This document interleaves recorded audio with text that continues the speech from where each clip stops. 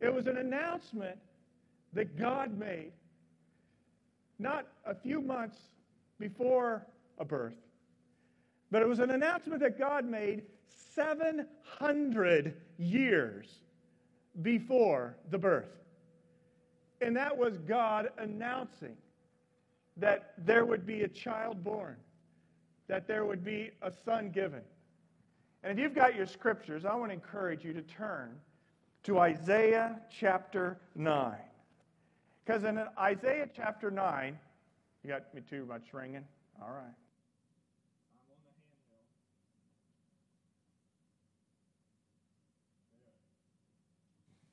There. All right. Less ringing? How about that? In Isaiah chapter 9, I'm going to read the whole passage. I think, Josh, you've got the slide there for the text. In Isaiah chapter 9, beginning with verse 1. 700 years, just the 1 through 7. We're going to read the whole passage, not that yet. So it says this in Isaiah 9. You got your scriptures? You're holding ancient text. You're holding scripture that was written not only 700 years before Jesus was born, but now 2,700 years ago. And these were the words that God shared in starting to announce the anticipated, the longed for one, the Messiah. Nevertheless, there will be no more gloom for those who were in distress. In the past, he humbled the land of Zebulun and the land of Naphtali. But in the future, he will honor Galilee of the nations by the way of the sea beyond the Jordan. The people walking in darkness have seen a great light.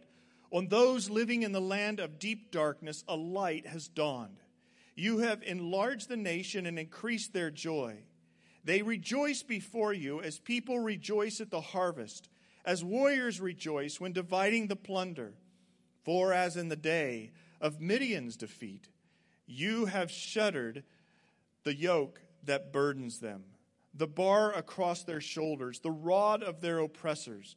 Every warrior's boot used in battle and every garment roiled in blood will be destined for burning and will be fueled for fire. Let me stop right there.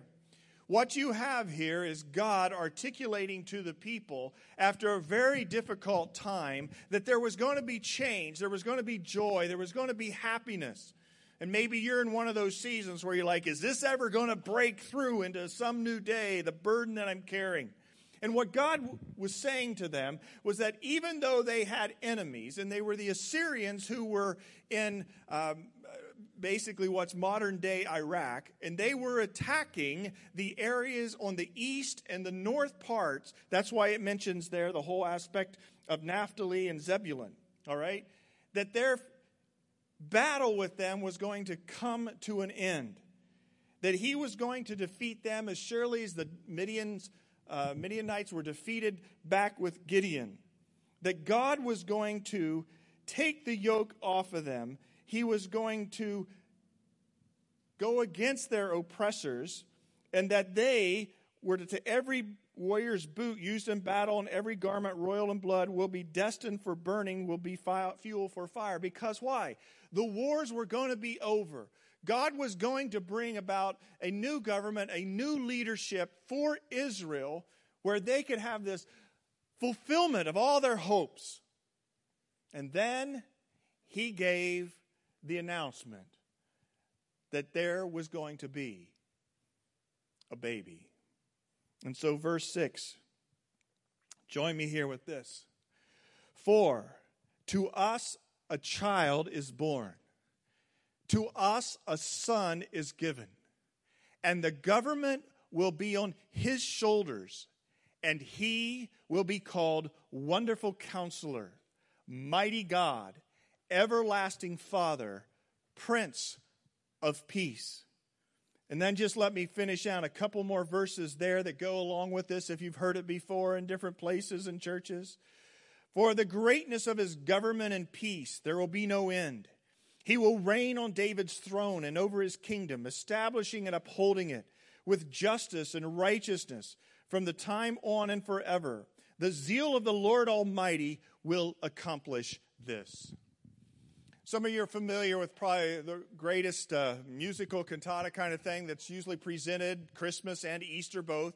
And it's Handel's Messiah. Do you know it? And what's the most famous song in Handel's Messiah? It's the Hallelujah Chorus. And the Hallelujah Chorus, what does everybody do? They stand up. And why do they stand up? Do you know? Well, actually, it started with King George II when it was performed. And he stood up. And one of the reasons you stand up is so inspiring. King of kings and Lord of lords, his government shall reign forever. Handel, he wrote the Messiah, the Hallelujah, the whole Messiah actually, and the Hallelujah chorus based off of this passage which he was instructed. He wrote it in 23 days. He wrote it when he thought it was maybe the end of his musical career because he was having financial hardship and he was down and out, and he had a friend come and say, you need to look at some passages of Scripture, spend some more time studying, and he wrote this. And the power of the Hallelujah chorus makes you want to stand up because you're like, yes, we win. We win. King of kings and Lord of lords. Hallelujah, hallelujah. God is going to establish an eternal kingdom, a new government that will reign forever and ever and ever. But it began with the announcement 700 years before a child was born, a son was given. Do you know if you go to Tel Aviv today, from my understanding, they have this passage, the government does, posted, and it's a copy that existed of this passage 100 years before Jesus was born. I don't know about you, but that's the kind of thing like, really? How cool is that? And with all that we have going on in our world today, we say, yeah, we long for peaceful governments, not only here, but around the world. There is coming a day. God longed for it. We long for it. There's coming a day when Jesus will return, but he came the first time to be able to establish his reign, not in the material world around us, but in the hearts and lives of people, and hopefully in your life today. I find it interesting with Isaiah 9:6. A child is born, but a son is given. Jesus was eternally coexistent with the Father, God the Son, God the Holy Spirit, God the Father together, the unity of the Trinity, existing eternally forever and ever. And God in his sovereignty chose to have his Son be born as a child. But the Son was given because the Son existed eternally. A child was born. No ultrasound pictures back then. But the Virgin Mary was conceived through the Holy Spirit.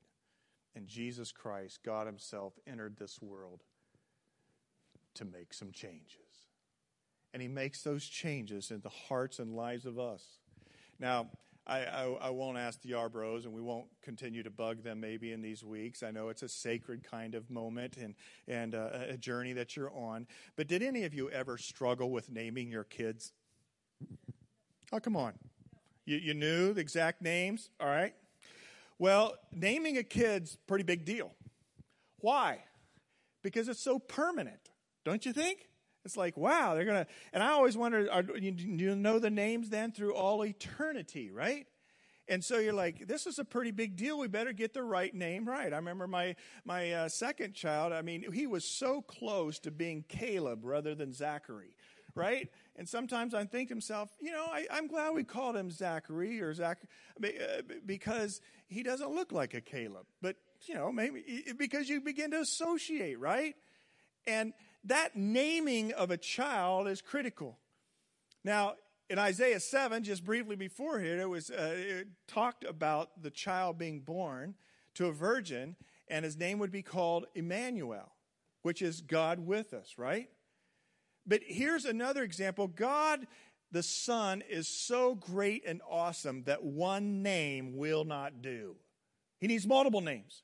And so here's the multiple names, some of them that come flowing from God himself from the Scripture. You will call him Wonderful Counselor, Mighty God, Everlasting Father, Prince of Peace. I want to take the first two here this morning and just just touch on them a little bit and sort of unpack it to help you have a fuller understanding of the Lord Jesus Christ that you worship. The Lord Jesus Christ that's calling you to recalibrate who he is, to follow hard after him. And the first is the word wonderful counselor. Wonderful counselor. So, if we were to look at the word wonderful counselor, where would we go with it? How do we unpack it? What exactly is happening here? Well, Pele Yoetz is the Hebrew terminology for it. Pele is the word wonderful. And the word wonderful is like, oh, isn't that nice? No, it's not like that. Wonderful means it's a cut above. Amazing, incredible. So the word wonderful isn't something that's, how can I say it? It's not as much of a cutesy term or a term of just sweet endearment. It's a term that should bring awe to you. Wonder is in the middle of that, right? So he will be called wonderful. He will be called awesome. He will be called a cut above. You will not be able to qualify him because he is so great and grander, exists in every essence of who he is. So we get a hold of the word wonderful, majestic. Then the word counselor, Yoetz. Modern psychology did not exist 700 years before Jesus was born. The idea of a counselor as somebody you would go to in a room and talk through past and history, that was not the concept of counselor. It's interesting because a lot of times that's where I even go when I think about the idea of counselor. It's like, oh yeah, the counselor. And my mind goes back to something I remember not only reading, but in the early years I had memorized it, but I can't recall it now, but I'm going to read it for you. And this has to come from a lady by the name of Anna Russell, who wrote the following in the 1960s. She said this concerning counseling and modern-day psychology, even back then. I went to my psychiatrist to be psychoanalyzed to find out why I killed the cat and blacked my husband's eyes. He laid me on a downy couch to see what he could find, and here is what he dredged up from my subconscious mind. When I was 1, my mommy hid my dolly in a trunk, and so it follows naturally that I am always drunk. When I was 2, I saw my father kiss the maid one day, and that's why I suffer now from kleptomania. At 3, I had the feeling of ambivalence towards my brothers, and so it follows naturally I poison all my lovers. But I am happy now. Now I've learned the lesson this has taught, that everything I do that's wrong is someone else's fault. And sometimes, modern counseling is good in many ways, and that, I'm not knocking that. But many times counseling has made that turn to say, oh, it's not your problem. You have these problems because they were someone else's problems, and they were passed on to you. And so we just got to go back and give you license to not feel guilty. Well, good, healthy, biblical counseling many times goes to the place that says you are guilty, but you need a Savior. And we have one for you that can bring forgiveness and power and transformation in your life. So when you hear the word wonderful counselor, don't think of laying yourself on a downy couch to see what you can find, to see what can be dredged up from your subconscious mind. That's not what wonderful counselor means. The idea of counselor has to do with expertise and advice, all-knowingness. It's sort of like if you were to sit down with an engineer to try to figure out how you were going to construct something, he would instruct you how to do that. If you were to go to a medical professional, they would say this is exactly some routes you need to go to be able to find healing and wholeness.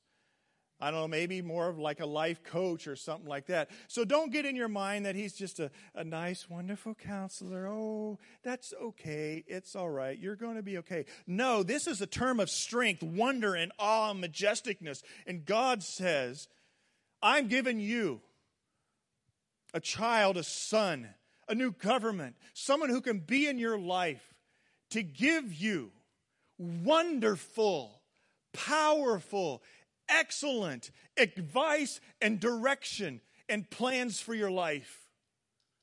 Any of you in the boat today going, I don't know what I'm doing. I don't know where I'm going. I don't know what needs to happen. I'm a little confused. I'm weary in the trenches. Been a few years. Maybe you're young and saying, I don't know if necessarily know where to go. Well, guess what? The one who was born to bring transformation in the world and your life is called Wonderful Counselor. Now, we could take some more time with being able to talk testimonially about, how has God's Son, Jesus, been a counselor, a wonderful counselor in your life? I know I could go back to some of my early years. Big choices, right? Big choices who I was going to hang with as friends. Choices about where I was going to go get my education. About who I would marry. And you seek God desperately in those moments. Give me wisdom to know what to do in the midst of this situation. As you grow older, it may be career choices or paths or locations, right? How you take your time and what you're to do with your time. Maybe it has to do with your marriage and challenges there, or children and troubled teens you might have. And you desperately need wisdom, counsel. Not to go back in your subconscious mind and try to figure out, I guess they're sort of this way. No, to be strong. To be strong and courageous in things. Some of you were here for the kids' company show on Friday night, which went really well for those kids. There's a part that's very nice, except there was one part of it that I didn't like. Well, it was okay, but I was in work attire. I hadn't showered for probably who knows how many days. No, and they invited me up on stage for a song to participate with them. And if you were here, it was a cute song, and it was the song about Joshua 1 and being strong and courageous. In fact, I was so blessed that they gifted me this sign from AR Workshop. There's a plug for the fans. And it says, from Joshua 1:9, have I not commanded you? Be strong and courageous. Do not be afraid. Do not be discouraged. For the Lord your God will be with you wherever you go. Now, I could sing it and dance that they made me do. For the Lord your God is with you, right? And you're like, oh, get the pastor off the stage. Get the pastor off the stage, right? So it was a great show, except for, I guess, I had to come up and receive this. I'm going to be hanging this in my office. You know why? Because they knew the story of us transitioning from before and here. And one of the verses God brought to me was this verse right here. Be strong and courageous, for the Lord your God is with you. This is wonderful counsel. I will not leave you. I will not forsake you. Don't get discouraged. Consecrate yourself, it says, right? As we looked at last week, 2 chapters later. For tomorrow God will do amazing things among you. You ever had God press almost an audible word into your soul? And it's still with you to this day. He said, go. He says, stay away. He says, hold back. Bite your tongue. Speak now. It's possible through his Holy Spirit. You see, when Jesus lived on this earth, he gave counsel all around him. He left. He told the people, it's to your advantage I leave, because I'm going to send my very Spirit, the Holy Spirit. And the Holy Spirit comes to possess us who walk with the Lord Jesus. And his voice is closer than you think if you just get rid of the noise around you. Spend some time in his word. He will give you his counsel. Oh, Carrie, it's so hard for me to hear from God. How do you know when God's saying something to you? Maybe it's just my subconscious. It could be. It could be. But maybe not. Maybe God's wanting to impress that word and give you counsel, advice, and instruction. But he's waiting to know a couple things. One, are you going to slow down to really listen for his voice? And two, are you going to obey it when he speaks it? He's got the plan. He's got the counsel. He's got the advice through his Spirit dwelling within you. You know, if you were to open your scriptures and then look at the Son who came and look at his ministry, you could turn to something like Luke chapter 8. And in Luke chapter 8, we have Jesus just sort of walking and roaming with people and doing ministry. One of those moments is when he healed the man who was demonized of the Gerasenes. You remember that? I mean, man was in bad shape. And he came to Jesus. And he said, Jesus, help me. And Jesus freed him of a multitude of demonic spirits, a legion of them. And the man was so excited afterwards. Remember what happened in Luke 8:38?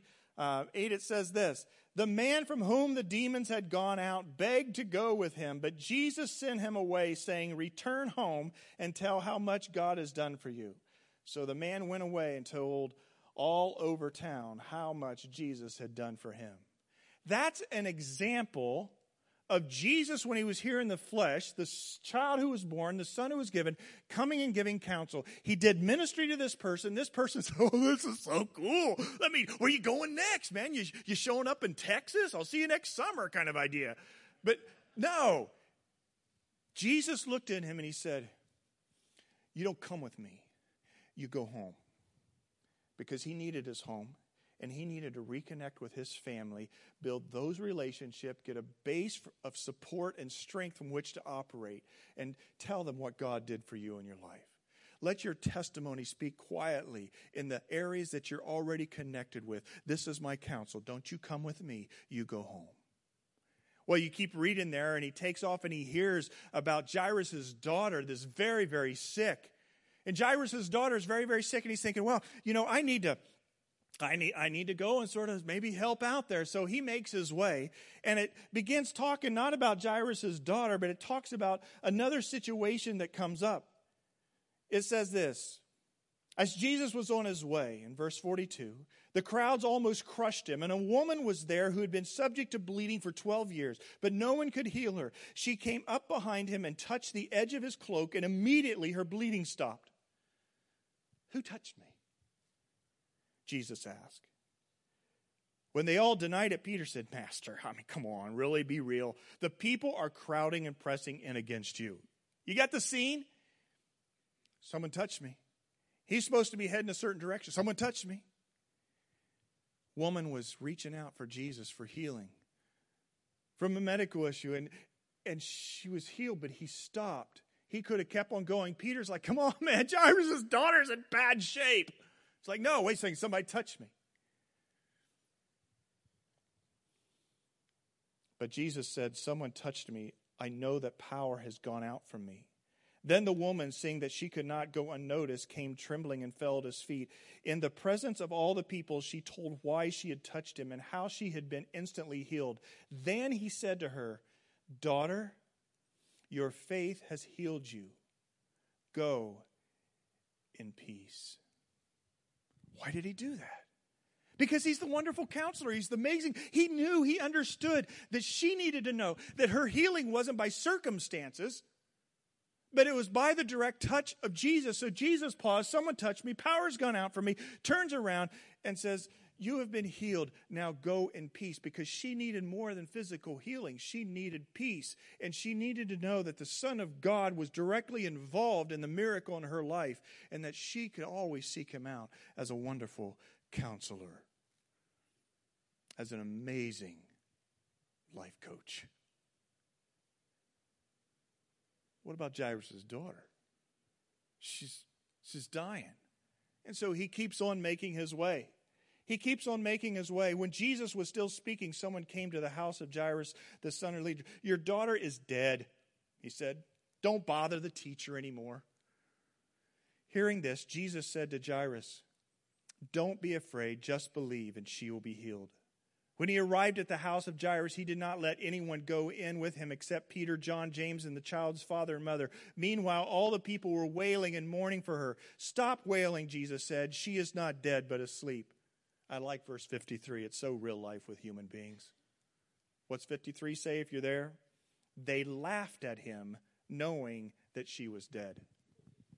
It's comforting because have you ever been laughed at? People thinking you're silly, especially if you believe in God, or it's like, you're just crazy. That's nuts. That's just like stupid. That's, frivolous. That's mean. Jesus was laughed at. Didn't deter him. But he took her by the hand and said, my child, get up. Her spirit returned, and at once she stood up. Then Jesus told them to give her something to eat. Her parents were astonished, but he ordered them not to tell anyone what had happened. So you see Jesus healing someone, raising someone from the dead, and then he gives counsel. Give her something to eat. Nurture her. Strengthen her from this weak condition. Don't tell others, and he had a reason for doing that. I won't go into, but it was like there's counsel that followed on the heels of the ministry. Has Jesus done something miraculous in your life, saved you, forgiven you? You've gone your merry way, and you've forgotten that he is the wonderful counselor. What question is going on in your heart and soul today that you need counsel for? Be encouraged. To us a son is given, a child is born. He'll be wonderful counselor. You know, it's amazing with this whole passage, because this is just one prophecy that was fulfilled in Jesus Christ. If you were to search the scriptures, you would find in the Old Testament 300 prophecies that were spoken about the future Messiah that Jesus ended up fulfilling. Those prophecies, they run the gamut. Genesis 3:15, the offspring of a woman, the Messiah would be. Isaiah 7:14, from a virgin. Psalm 2:7, the Son of God, be called the Son of God. Genesis 22:18 would be a descendant of Abraham. Genesis 22:12, from the line of Isaac. Numbers 24:17, from the nation of Israel. Genesis 49:10, from the tribe of Judah. Isaiah 11:1, from the family of Jesse. Jeremiah 23:5, from the house of David. Micah 5:2, that Messiah would be born in Bethlehem. Psalm 72:10 would be presented with gifts. In Jeremiah 31:15, that other children would be born upon his birth, which happened with Herod. 300 prophecies. Do you know what they say statistics-wise are the chances of having just 8 of those fulfilled in one person? 1 in a million? 1 in a billion? 1 in a trillion? That 8 prophecies would be fulfilled in one person? No. It's 1 to 10 at the 17th power, which is 1 in 100,000 trillion chances. 700 years before Jesus was born, this was spoken. And he took it on, and he fulfilled those prophecies. And he became the wonderful counselor. And not only then as he walked the roads of Israel, but also today as he walks in our life. The next phrase, mighty God, don't need to park there long. The idea of a mighty God is embedded in the very words. The word there for God is from Elohim, most common term for God in Scripture. And the shortened verb, form of it is El. And that's what's used here. El, when it's shortened from Elohim, gives reference to mighty God, because it's the name for God, one of the names for God in Scripture in Hebrew. But then the word mighty is put in front of El, or mighty God. And so it's really mighty, mighty God. Mighty, mighty God. I just want to point this out as we close with mighty God, wonderful counselor. And it's this. The next slide, Josh. He makes the plans, wonderful counselor, and he makes the plans work. Mighty, mighty God.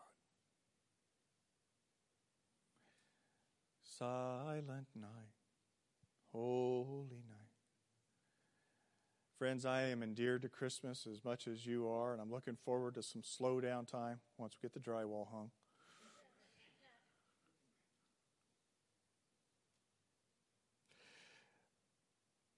But when I come to worship at Christmas,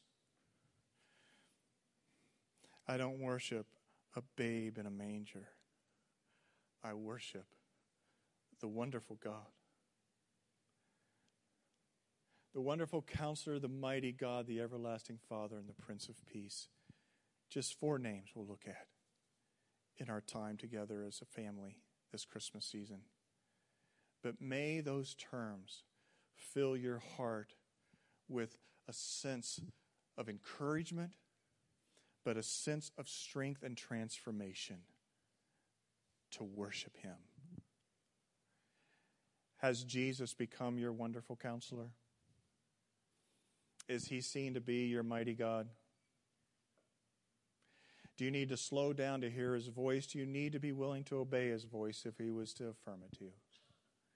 Sometimes it almost seems to be inaudible, but most of the time it's still a still small voice in your inner spirit because the Holy Spirit dwells there.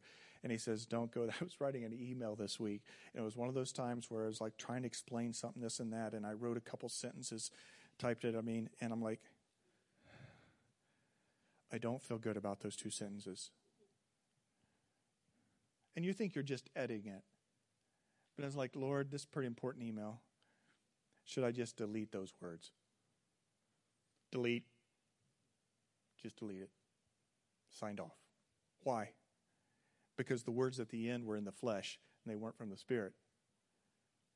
But the Spirit of God that dwells in me, that was born a babe in a manger and was sent through the Spirit on the day of Pentecost into my life, for me as a follower, would give counsel and instruction. Right there, hold your tongue, stay clear from that, take this initiative. It's pretty cool. It's just pretty cool to not only know that He makes the plans and can direct your day, but He makes the plans work.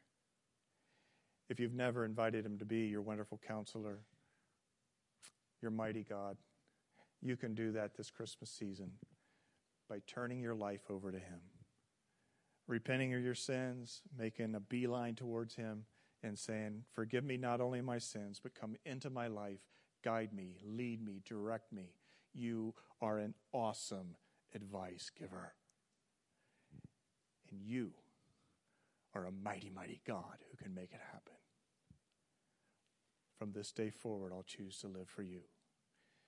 You can do that today if you're not a believer and follower in Christ, and I encourage you, if you are a believer and follower in Christ and you've wandered far from His counsel or belief that He can do mighty things, then maybe a bended knee before His throne as the wise men bent their knee before the manger. Acknowledge Him. He will direct your paths. He is Emmanuel, God with us.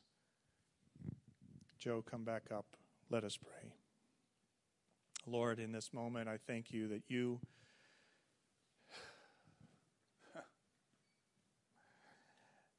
have wrote an incredible epic, a birth announcement given 700 years. 700 years before the child was born. God, Your excitement about the announcement shows Your tremendous love for us because You wanted to intervene on behalf of us in our world. And for those of us who have had You intervene as our wonderful Counselor and mighty God, we praise You and thank You this Christmas season. For those who do not know that, Lord, we ask that You would just continue to encourage them and strengthen them to make that decision. And Lord, as we interact with others, family and friends this Christmas season, some of us probably heading out this week, may we carry with us the good news, the glad tidings that are in Isaiah 9. That changes are coming, that the enemies can be defeated, and that You will be a new government in the lives of people first, and then in our world and our nation. Lord, may we find ourselves worshiping You, because indeed You are the wonderful Counselor, mighty God.